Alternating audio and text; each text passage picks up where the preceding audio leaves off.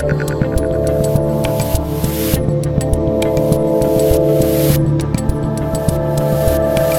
Internet. I'm Dave Rubin. This is The Rubin Report. It's November 16th, 2023. We are live streaming on Rumble, YouTube, and Locals. Share, subscribe, tap the notification bell. We are doing a Rubin Report Locals community Q&A today after I get to the big story of the day, which is oddly, I would say, depressing and personal for me, but lighting fire across the Internet, and I sort of had to address it, even though I discussed with Phoenix this morning, is there anything else we can do? Apparently we can't. We have to talk about this Ben Candace thing, so we are going to get to that. We will do some questions after, and as always, we are live at 1 p.m. today on People of the Internet, and we'll just see what happens with this whole Internet that does seem to be fraying and going off in some crazy directions at the moment. Okay, so let me just address something up top before I get into the Ben Candace thing, and I'm sure some of you, those of you who are not on Twitter, and God bless you for not being on Twitter and don't get on Twitter, and I envy you, to be quite honest. You may not have seen it, but Ben Shapiro and Candace Owens got into a big Twitter spat last night, and then subsequently, like within hours, Candace was on Tucker, on X, on Twitter, but they had obviously taped that before the thing, so some of it seemed somewhat premeditated or whatever. But the reason this one is going to be a bit difficult for me is I consider myself friends, or at least was friends, with the parties involved. And, you know, as I mentioned yesterday when we did that thing about Nikki Haley, where she wanted to make sure that people on the Internet couldn't be anonymous. When I talk about some of these people, I've come to know a lot of these people, and some in different capacities, but like Nikki's literally been to my house for dinner. So it's not the most fun thing for me to criticize her, but obviously it is my job to call balls and strikes as I see them, but that can be kind of difficult. You know, what was it, 3 or 4 days ago, I covered how Cenk Uygur, the host of the Young Turks, he was my boss and we were friendly for some period of time during that. Used to play basketball every Sunday. He's gone off the complete deep end and I would say is basically a Hamas supporting lunatic and going after me constantly. And finally, I did one video about him. Like, these things happen. I know the presidential candidates. I know these people. It's weird. It's weird. So I just am prefacing all of this by saying that I will try to do this as honestly as possible, and I will also try to mend some of this stuff, because I know everybody on the Internet wants everything to be who owns who and who destroys who, and now it is fueled, to Nikki's point yesterday, it is fueled by bots. It is fueled by AI, and the worst behaviors go the most viral. And the people who are decent get left behind, and that is largely part of our problem. It's partly why things keep getting worse, because all the incentive structures on social media and the way we behave with each other incentivize the worst behaviors. So anyway, all of that to be said, I'm going to try to do this right, so bear with me as we do it.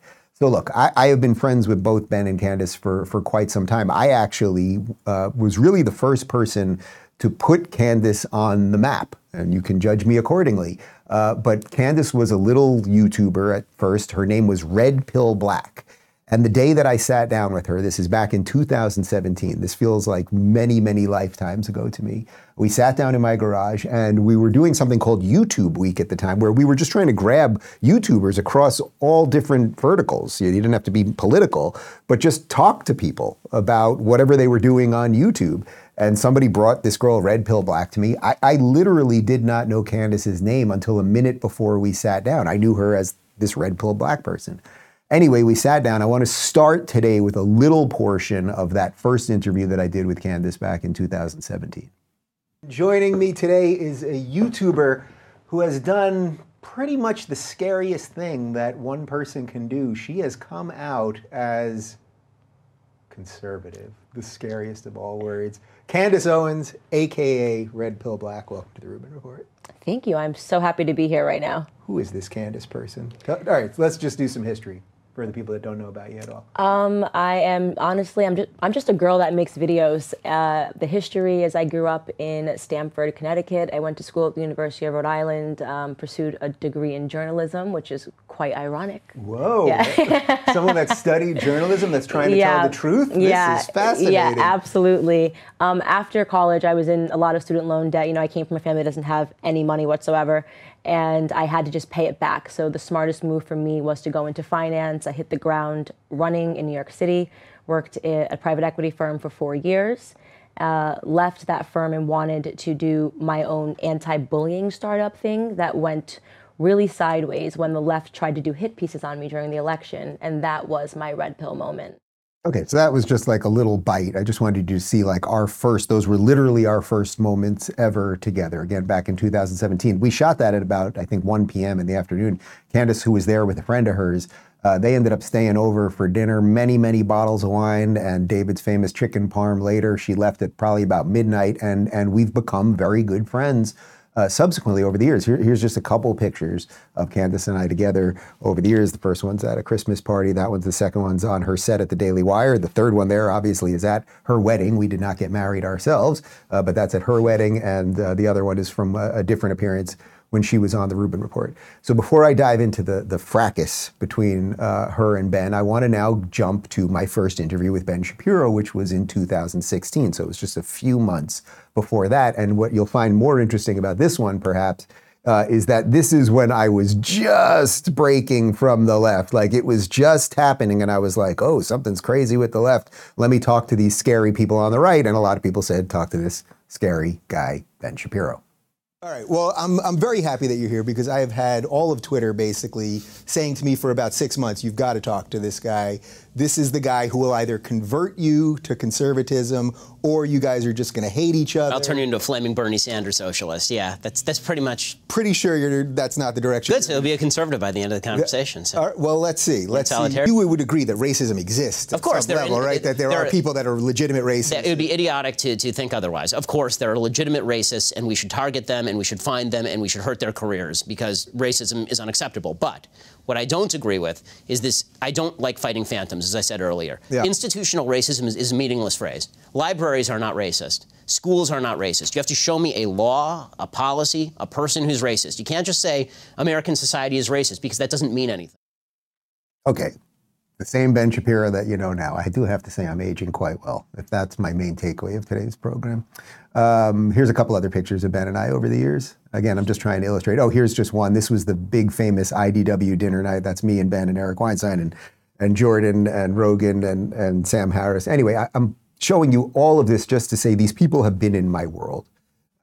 Friendships in different ways. I was just with Ben in London at the Jordan show and all of that stuff. So there's a long history there. Okay, I am going to try to do this right, as I said, but this is personal. And I also know that there's a weird thing with the internet, which is that no matter how calmly I try to lay any of this out to you, there are a certain set of people that will just try to drag me in on it.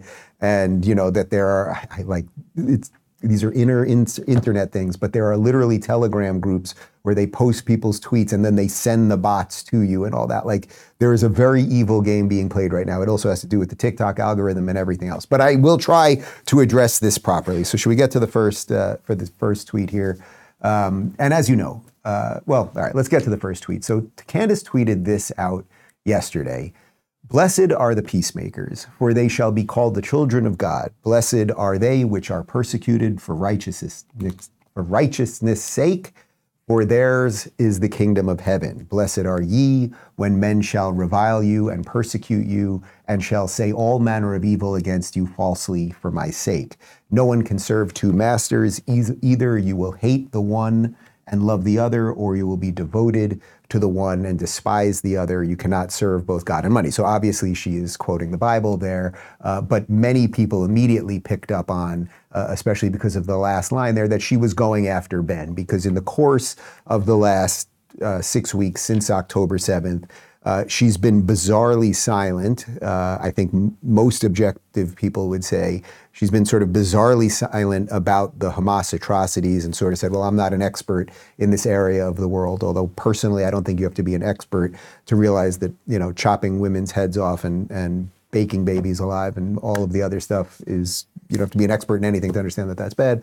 But then there's been this sort of like ongoing feud between the two of them. And by the way, there's been an ongoing feud even way before this, because obviously when Kanye West was having his complete meltdown and saying all these horrific things about the Jews and all that, Candace was obviously associated with that and everything else. So clearly people felt she was going after Ben. Like, Ben, you are either for God or for money. Now, Ben at the Daily Wire does pay her salary, but clearly people knew it was a hit on Ben. So Ben retweeted it and wrote this. Candace, if you feel that taking money from the Daily Wire somehow comes between you and God, by all means, quit. Now, before I read Candace's response to that, I think largely what's happening here, some of this stuff is kind of genuine and everyone's emotions are a little frayed over the last 6 weeks or whatever. But I think largely what's happening here is, and I don't know any insider information on this, this is just my suspicion. Candace's contract has got to be coming to an end, I suppose, in 6 months or a year or something like that. And obviously Ben has sort of had it with her, and after the Kanye stuff and everything else, and she kind of wants to get fired, right? Because the best thing for her would be to be fired, because then she can use that as fuel to go do something else, whether it's solo or it's with Tucker or whatever else it might be. It doesn't seem like Ben wants to fall for that, so he's basically being like, look, if you have a problem with me and you're making this about money and God and everything else, you can quit. Anyway, Candace then responded to that and said, you have been acting unprofessional and emotionally unhinged for weeks now, and we have all had to sit back and allow it and have all tried to exercise exceeding understanding for your raw emotion. But you cross a certain line when you come for scripture and read yourself into it. I will not tolerate it. I don't know exactly what that means. He wasn't mocking the scripture. It was fairly obvious she was going after him.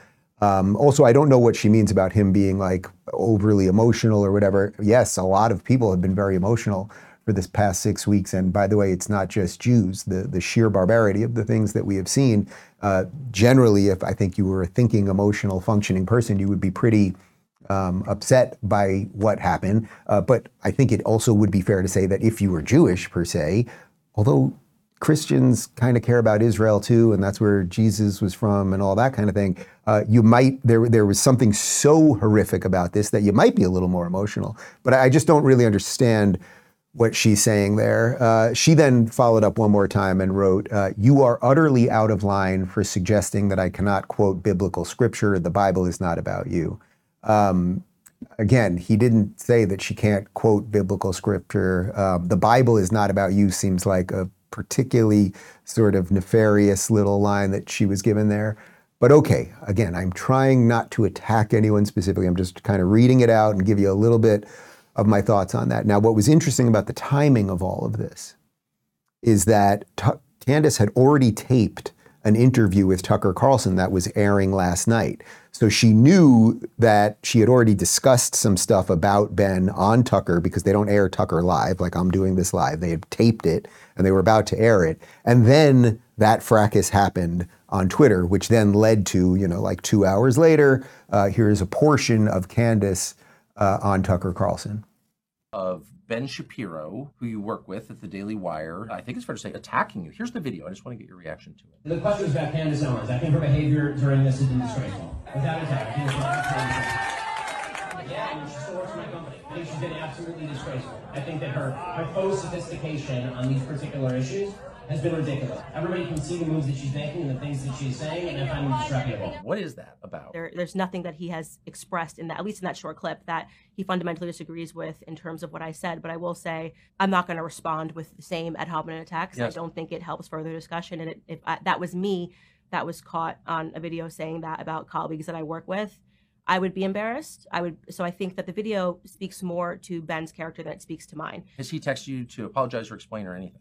No, nothing. I haven't heard a single word. It just was sort of something that he said. And you know what? Ben and I have many disagreements, so I don't think that that's particularly something that's interesting.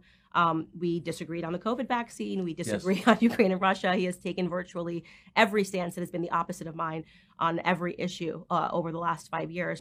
Okay, so I first just want to reiterate something about the timing. This was all sort of planned so that the Tucker thing was going to air with maximum sort of chaos around it, right? Maximum virality around it, which is why she sent out that tweet. And then Ben, in his own way, you could criticize Ben and say, Ben, you fell for it, right? You should have just let it be. She quoted the Bible. Clearly, she was going after you. It's obvious. She knows what she's doing. Let's not pretend anything otherwise.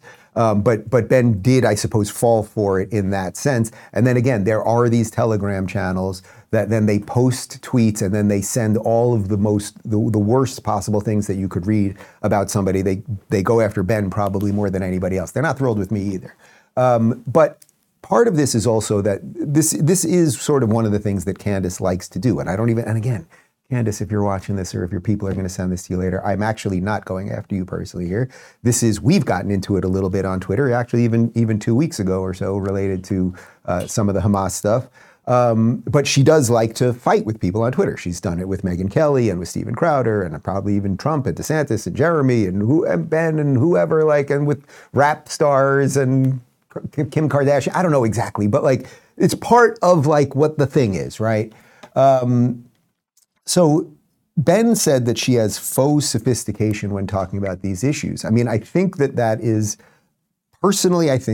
a fair issue. We showed you the clip, last Friday, where she was talking about the Muslim quarter in Jerusalem as if Israel keeps Muslims in a specific quarter. Israel is the one that has opened up Jerusalem to everyone. The quarters, the Jewish quarter, the Muslim quarter, the Armenian quarter, have existed for thousands and thousands of years. Had Israel gone in and been like, this quarter can't be Muslim anymore, we have to integrate it, people would have said the Israelis are racist.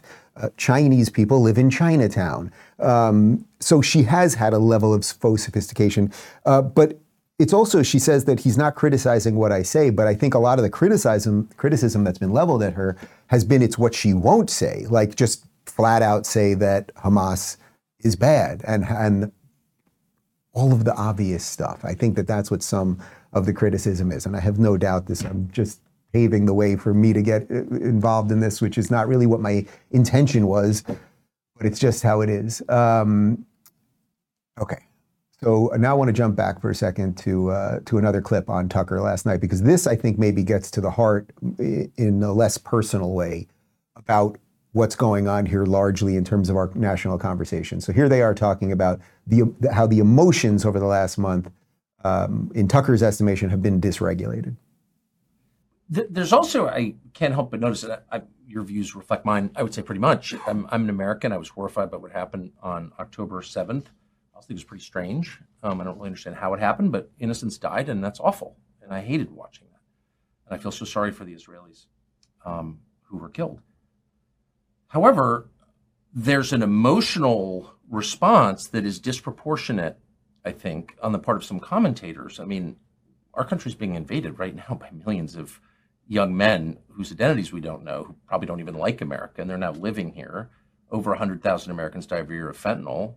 I've known a couple. Those are real tragedies. I've never seen anything like the emotion from any commentator around those tragedies as I'm watching about a foreign tragedy. I think that's odd.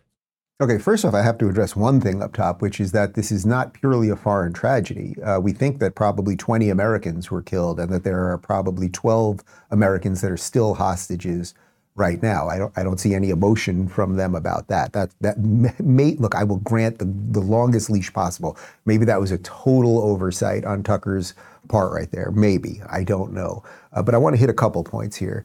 A few things can be true at once. Tucker is not wrong that as Americans, we should always prioritize America's interests first before any nation.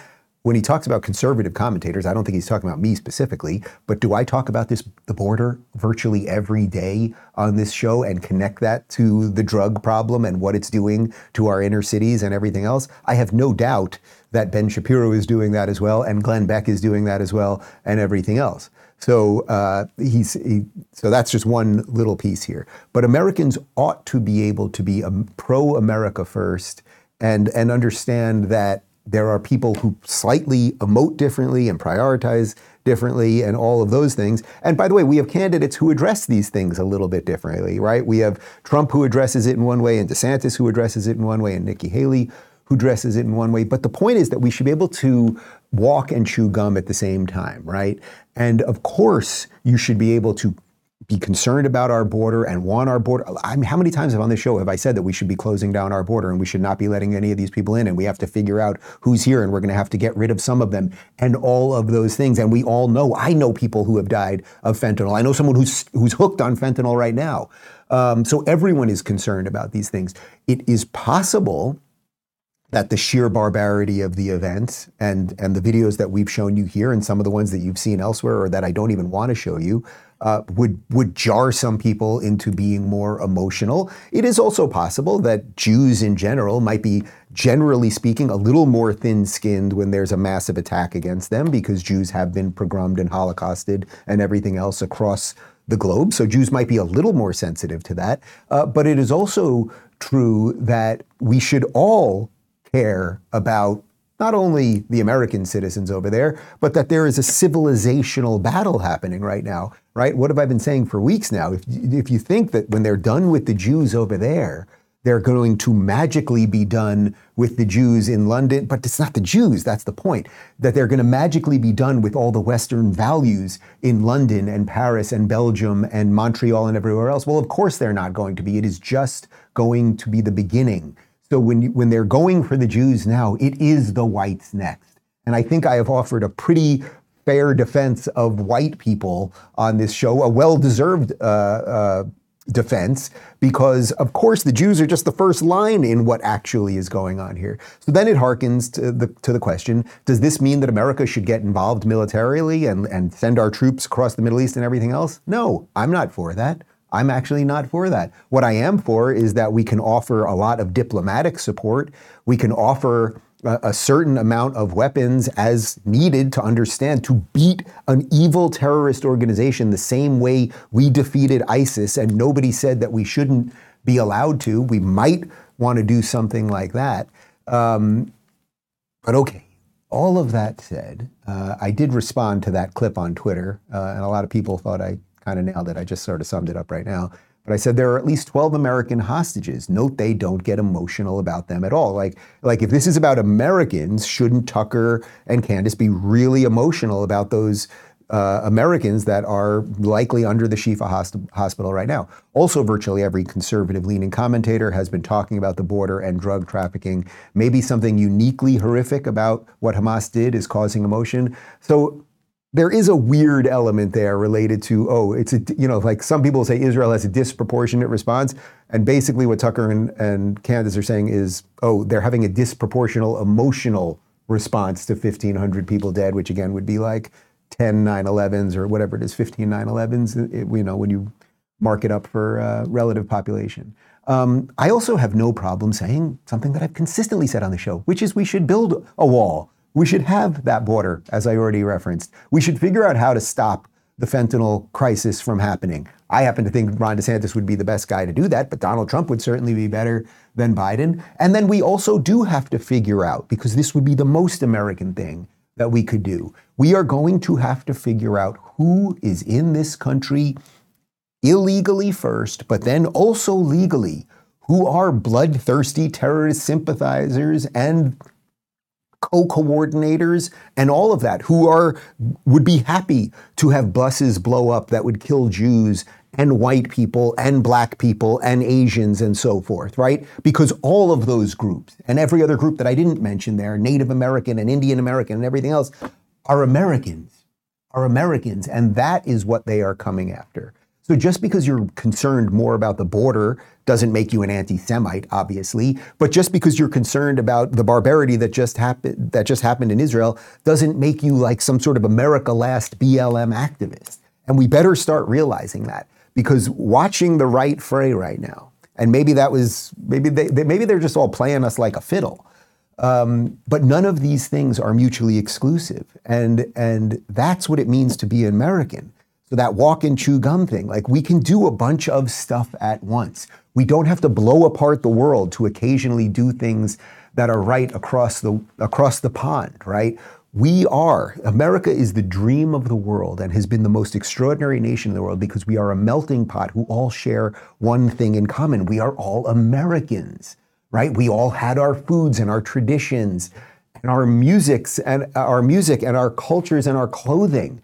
And we all came here and we built something born out of the Judeo-Christian tradition. And by the way, it is a Judeo-Christian tradition, right? Christianity was born out of Judaism. These two things are distinct and different, but this country has room for both of those peoples. And it has room even for peoples that do not believe in that, but they have to believe in the institutions that we create. And we have been under a decade-long many decade long, but hyper attack in the last decade of all of our institutions. Our media has failed us. Our education has failed us. And now the algorithms are making us crazy. The bots are making everybody crazy.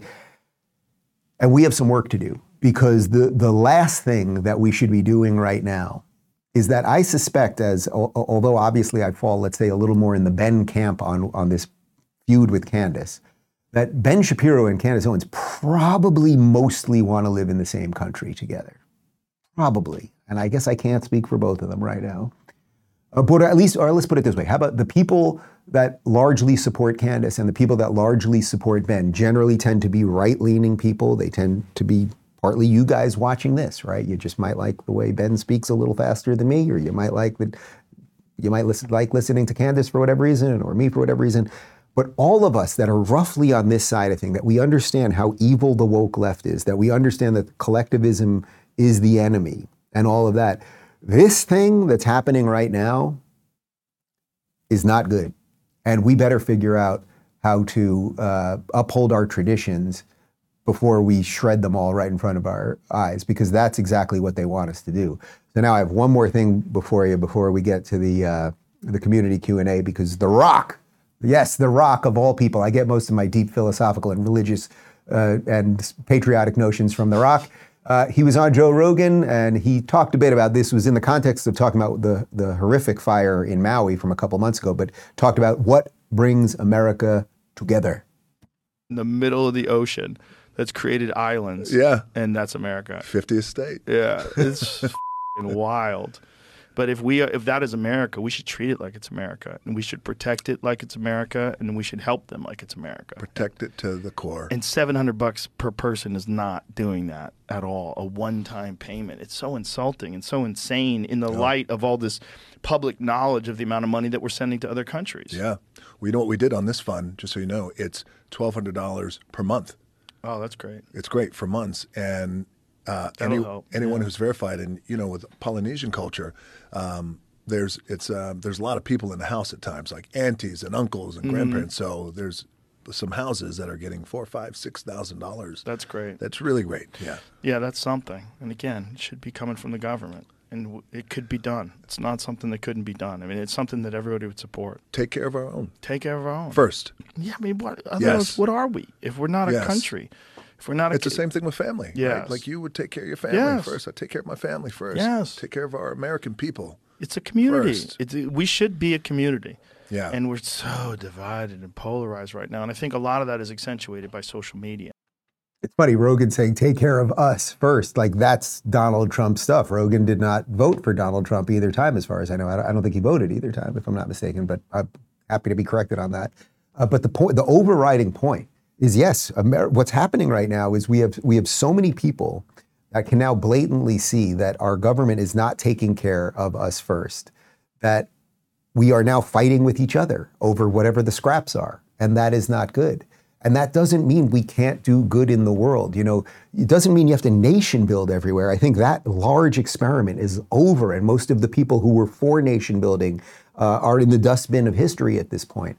But if we are not the world's leader, guess what? China gladly will be. And China might just take over California, because they've got Xi Jinping in San Francisco literally today, and they cleaned up the cities for him. So we might just start selling our cities and our states to China. Do you think the world would be better off if China had a bigger role and the United States had a lesser role? Again, that doesn't mean we have to bomb every country, but if we could get back to what our national ethos is and what the purpose of America was, and if we could spread those ideas not by gun, but by through culture and through goodness and through teaching people what freedom really means, that would be good for basically everybody. Well, I can already see we have a couple questions about the Candace thing in the community, so let's just dive right into it. So Matthew says, do you believe Candace Owens' career on the Daily Wire is on thin ice? Well, of course it's on thin ice, and it's been on thin ice probably. I'm not speaking for anyone at the Daily Wire. I want to be clear about that. It's obviously been on thin ice to some degree for a while, right? Like, she helped usher in this Kanye thing. Kanye, can we at least all say that Kanye is a bit of a Jew hater, right? I'm not sitting here telling you Candace is a Jew hater, but can we at least all say that Kanye is? And she has offered a huge defense of him over time, right? And by the way, when Kanye first came out and was waking up, and his original tweet was, "I like the way Candace Owens thinks," and that was while Candace was big in Trump world. Like, I was excited about that. It felt like, wow, there was going to be this ushering, an awakening within the Black community. I hate those phrases, but that Black people were suddenly going to be like, oh, we don't have to vote 90% Democrat. And by the way, when you as a group vote 90% one way, that the people you're voting for suddenly realize, oh, we don't have to do anything for these people because they keep voting for us no matter what. But again, I think what's happening right now is she knows that the Daily Wire obviously is not going to renew her contract, right? They're not. She had a talk show that I did many times in front of a live studio audience. It was very expensive. That show folded. So there may be financial reasons. Maybe there wasn't enough viewership. I'm not privy to the inside analytics on all of that. But the point is, there's enough tension there at this point, and I've seen a whole bunch of people that have canceled Daily Wire because they're not happy that they haven't got rid of her. That it's just fairly obvious. Like, I know enough about contracts, and I know enough, and I've negotiated with all of these companies from Daily Wire to Blaze and Rumble and all these guys and Fox and blah blah. Like, she wants to get fired because the chaos of being fired would be like, oh, see, it would basically be like, see, Ben the Jew and Daily Wire, they fired me. Now I'm going to go build my own thing. Like, it would add rocket fuel to whatever she wants to do next. And by the way, she has every right to do whatever she wants to do next. Quinn says, I questioned renewing my Daily Wire Plus subscription due to the feud, but after watching Candace's interview with Tucker, decided to go ahead and renew. I watch more of other shows on there anyway, and my son likes the new Bent Key shows. The MAGA or America First versus GOP establishment seems to be a wider gap than 2015. It tends to show at the House of Representatives voting on bills. How do they try to come together during the general election? Well, first off, everyone should spend their dollars as they see fit. So you may not like Candace, but as you said, if your kid likes the Bent Key stuff, so Bent Key is their new, it's their kids programming on Daily Wire, then it's like you have to make that choice, right? Like, there are people who choose to support us on locals, and some people want to watch and don't support. Some people don't have the means, like everyone in their own way, like, or not everyone, but most people have like a certain budget, let's say, for entertainment every month. And you could be like, all right, well, I do want to spend the $14. I've got $30. Well, 14 of it's going to Netflix and $5 is going to Rubin. And then I've got, $12 left, and maybe that's going to the Daily Wire, or it's going to this, or I just want to buy a freaking beer, whatever it might be. So you should vote with your dollars, right? I absolutely firmly believe that. And those of you who support me here allow me to just do what I think is right and not be associated with anybody. So there you go. But your question really was that the fraying of the movement. So there now seems to be this, let's say it's like a Tucker Candace road that we can go down here. And there seems to be more of, I don't want to make it about Tucker and Candace and Ben. Anyway, you can all see what the fissures is starting to look like. Honestly, I think there's a way out. I think DeSantis is the guy that's the way out. By the way, Candace took a couple really cheap shots at DeSantis in the interview, implying that he was a neocon and all the people supporting him are never Trumpers. And it's like, it's the craziest thing I've ever heard. Everyone I meet everywhere I go are 2-time Trump supporters, or at least 1-time Trump supporters. They all say the same thing. We've just had it with the drama. And we think DeSantis is a better, younger version of all of this. And he's done such a great job in Florida that we can move that forward. But I think a Florida model, without drubbing the dead horse on this, is the model out that where you're still doing all, as DeSantis often says, no one has been more America first than him and accomplished more of the goals of that movement. And when you say, if you're concerned about the border and you want some people deported and all of those things, it's like, who's going to do it? Who has the best track record of doing what they say? I think the answer is obvious. Elizabeth says, is there a way for us to push past the propaganda and convince people of what is really true? I do not know, Elizabeth. I do not know. I am trying to do it desperately, but it is getting increasingly difficult. And I'm telling you, there are so many levels to how screwy this whole thing is right now. I'm not trying to blackpill you guys. I try to do this and always veering towards we can get out of this. And by the way, we can get out of this and we will get out of this. That is the story of humanity. That is literally the story of the Bible, if we can go biblical. Humans will always go through horrible times and evil will always be there, and there are ways out. That is the point of the story of being a human. But we have very special conditions right now. The algorithms and the fact that we know specifically TikTok, but it's the other ones too, are pushing mass disinformation. And I don't think the answer necessarily is banning TikTok, and I certainly don't think the answer is that nobody can be anonymous online, but we have a confluence of things happen. So we have a Chinese app that is pushing all sorts of divisive information to our children. Then we have educators who don't educate. So kids' brains are being blown apart. And if you thought that confusing kids about their gender would just stay in the realm of gender, well, once you can get a kid to be like, oh, my parts don't match what my brain says, then they're confused about everything. And then you start pushing on all sorts of anti-American stuff. And you have Queers for Palestine literally chanting to destroy the one country where they could live while they're chanting alongside the people who would gladly behead them. But if you've already chopped your genitals off, I guess your head maybe isn't that important.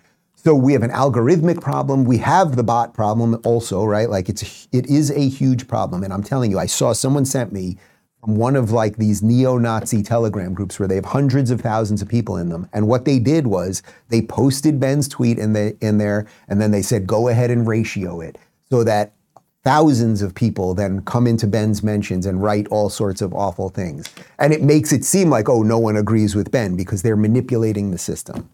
So we have those problems. We have the problem that our political leaders aren't that great and all of those things. Like it is a wild mess right now. And on top of the fact that there is a massive war happening in the Middle East. We've still got the Russia-Ukraine thing. China's making a move clearly on California. Like there is a lot of stuff right now. But I have nothing better to do than save the world. Do you? Amy says, are you making any special dish or dessert for the boys to enjoy for their first non-bottled Thanksgiving meal? Yes, they are mostly on solid foods. Thank you for changing the topic. Really appreciate it. They are mostly on solid foods these days, although still doing some bottles. When we had both of their first birthdays, my sister-in-law, Kaylin, she made the most extraordinary, we showed it in the locals community, these incredible cakes with no sugar, like literally using like pea dye to color, pea dye, like peas, dye to like color the cake. And it was made out of like yogurt and cottage cheese or whatever to let them mash their cakes. So these kids are eating organic and super healthy, and it's reflective definitely in their health and their size. They're both huge and happy. What will be the special thing? I don't know. Maybe we'll try some apple pie with them. Like they've like basically had no sugar, but maybe like little apple pie might be good. Or I'll give them some of my smoked turkey. We shall see. Ben says, what movies are you enjoying these days? Anything recent? Man, I still haven't seen Oppenheimer. I know everyone's telling me I got to see it. It comes out on Apple TV, I think, next week. So we'll probably do that with the family during Thanksgiving. I have not seen anything new or interesting. I told you guys, the show that I'm watching right now, but it's on HBO and they only release it every Sunday. It's old school. They don't let you binge watch it that way, is The Gilded Age, which is really interesting. It's about the aristocrats of New York City on the Upper East Side in around the 1880s. And it was written by Julian Fellows, who wrote Downton Abbey. And I really love Downton Abbey, just seeing that, Downton Abbey, which of course took place in, 1920s, 30s, maybe not quite into the 40s, 20s and 30s in England, what life was like there for the rich people upstairs and the servants downstairs.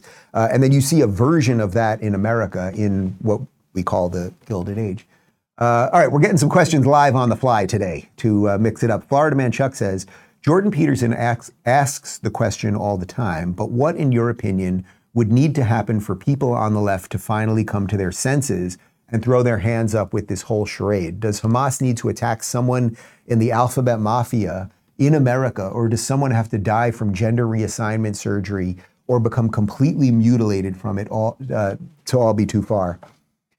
This is the maybe the most important question right now, because after the October 7th attacks, we saw this wake up of a lot of people on the left. Now, it tended to be a lot of Jewish people, lefties, Democrat lefties, but then a lot of other people, just like the moderate Democrat types, were like, whoa, what's going on here? It's our guys who are now chanting for more genocide. It's our guys who are excusing these like unspeakable acts and all of that stuff.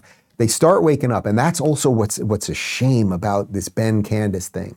And it's partly why I almost didn't want to cover it today, because that's a thing that's happening on Twitter. Now it's bursting forth into the mainstream, and I'm sure it'll be all over YouTube and Rumble and everywhere else today. But I kind of was like, maybe if I just ignore it a bit or give it a pause for a couple days, it won't just add more to it. Because when you see the ugliness that's happening on the right now, and that's what I'm addressing here, and some of that I do put at the foot of Candace. I put some of it at the foot of Tucker. And by the way, and again, Tucker, who I like and wrote a blurb for the back of my book and all that stuff. It's like, no one is above criticism, right? I'm not above criticism either. But why it's so disappointing with what's happening on the right now is there's a huge swath of people, a group of people that I always say are the one group of people who could move, who could actually vote a different way. And we know that because of the amount of liberals who have moved down to Florida or to Texas who now vote solidly red. Well, if they start seeing chaos on the right and what the hell's going on with these people, and that's a whole bunch of craziness over there. I thought Dave said they were kind of decent. Then they are just going to be pushed back to the Democrats.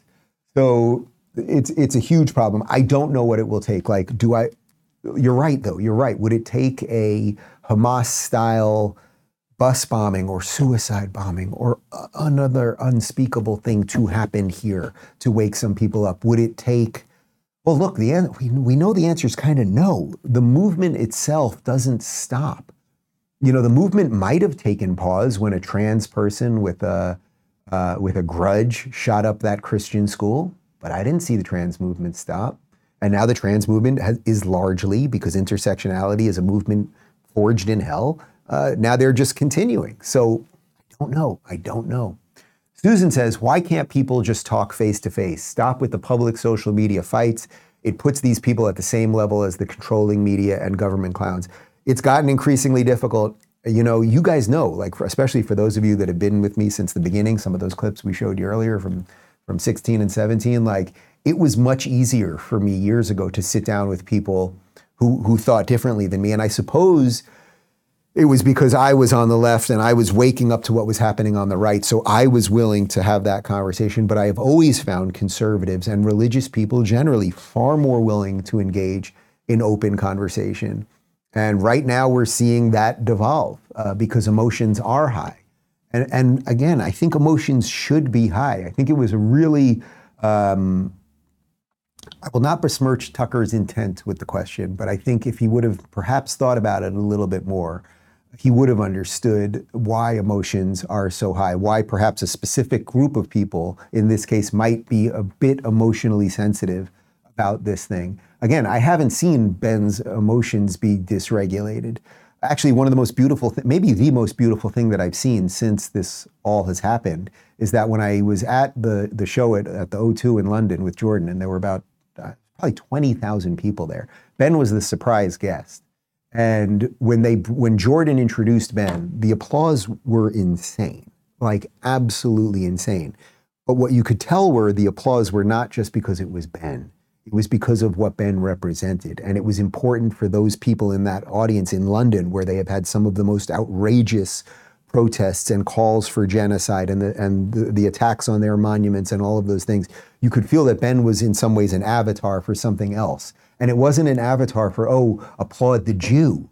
It was an avatar for, oh, applaud the guy that's fighting alongside of us, that wants to live in a Western society the way we want to live in a Western society, which again is why I would say the fight for Israel is the exact same fight that ultimately will be the fight for America, because it's not going to stop with Israel, and it's the same fight that will be the fight to save Britain and France, et cetera. Richard says, do you think the reason that conservatives, particularly Republicans, fail so often is that the minute they enjoy any success/momentum, they turn on each other? Well, I suppose we're seeing a version of that right now. I don't know that there's been a lot of wins for conservatives or Republicans lately. I mean, just look at the elections a couple weeks ago.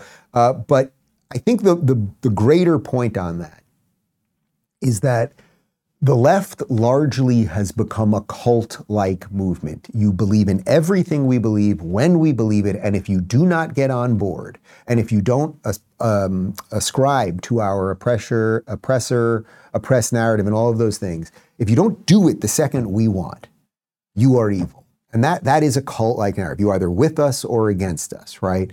And people on the right, conservatives, Republicans, tend to be more agree to disagree. And that's not the way it's framed, right, through culture, right? Culture would tell you that religious people are the most dogmatic and everything else.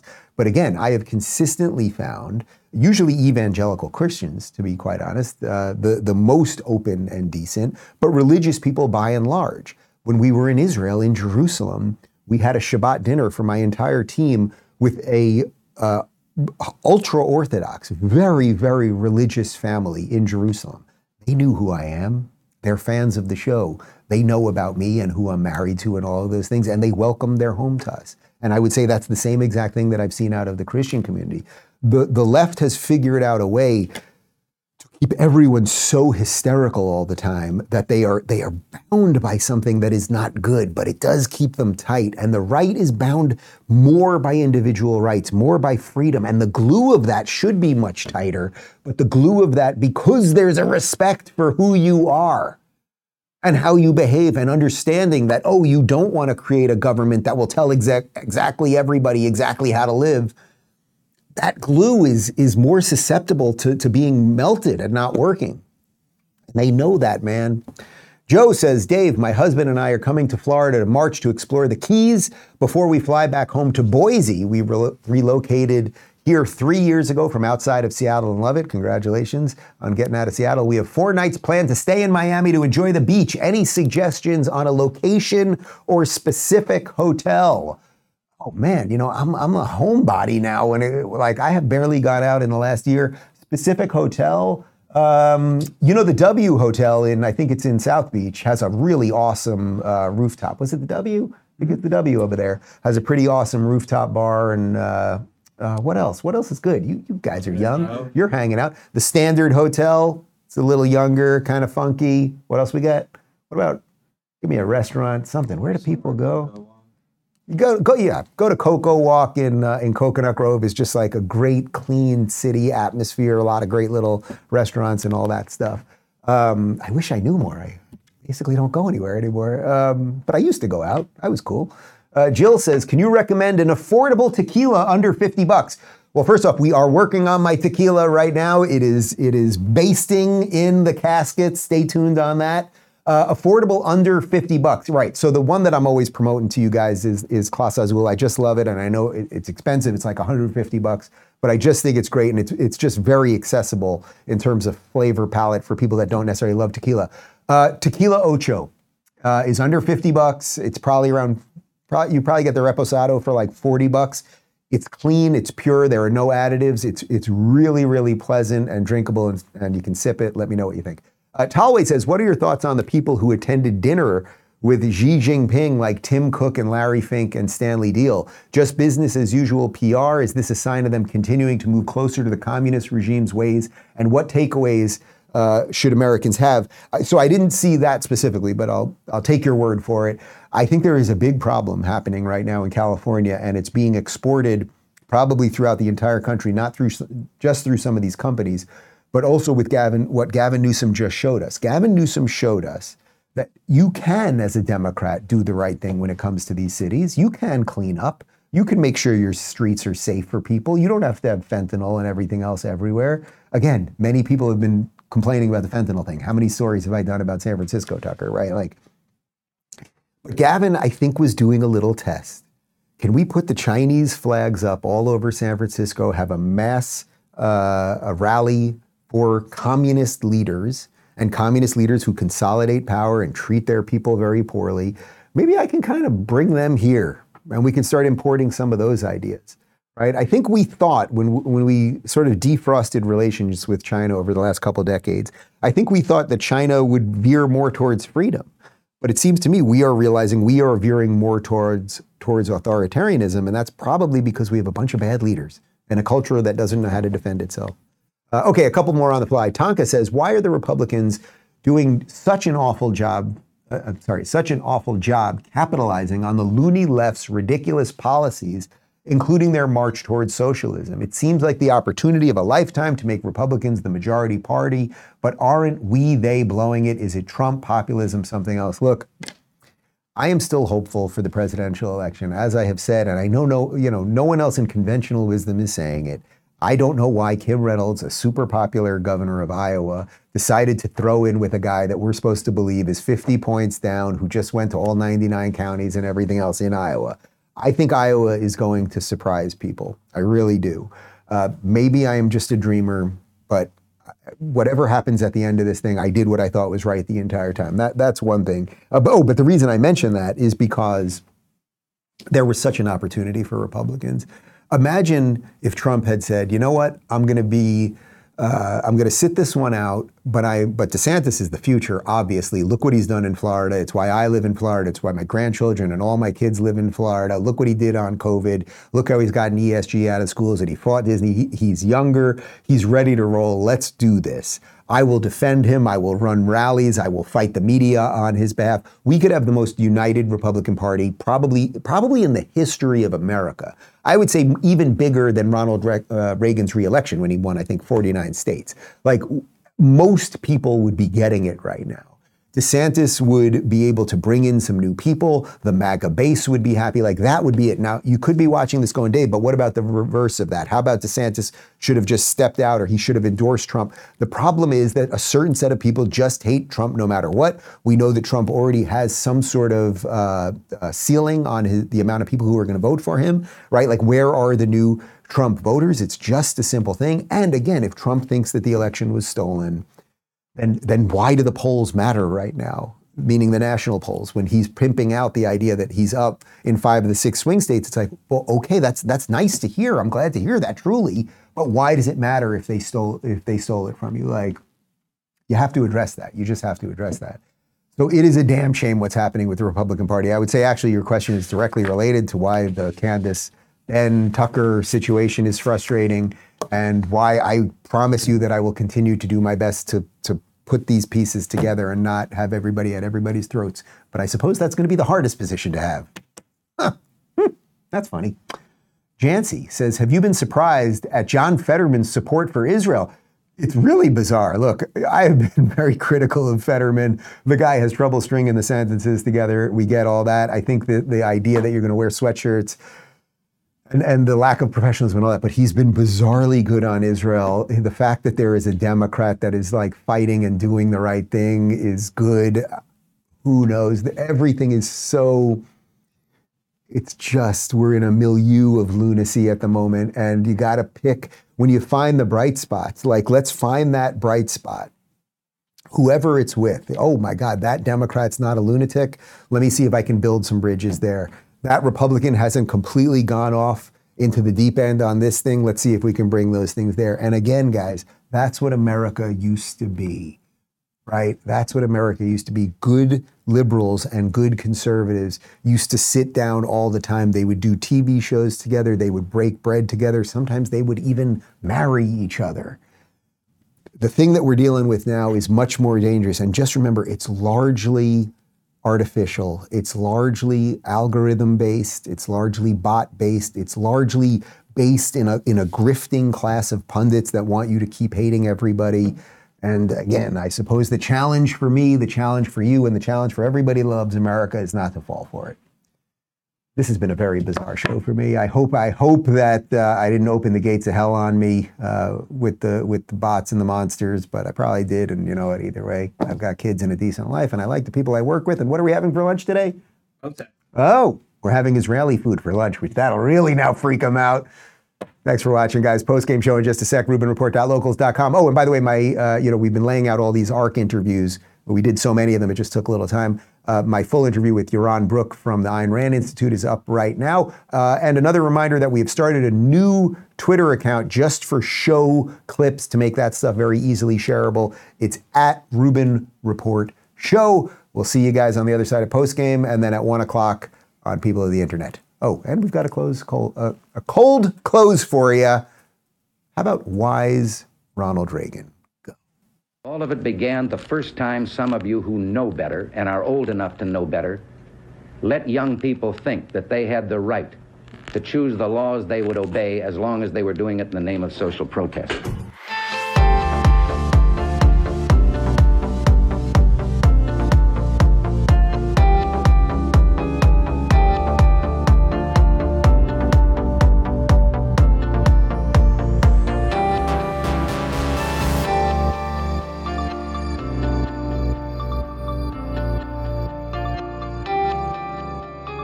Thanks for tuning in to the Rubin Report. You can watch the show live every weekday at 11 a.m. Eastern and 8 a.m. Pacific on Rumble, Locals, and YouTube. Don't forget to rate, review, share, and subscribe to this podcast. And you can join me for the post-game wrap-up every day after the show at RubinReport.locals.com.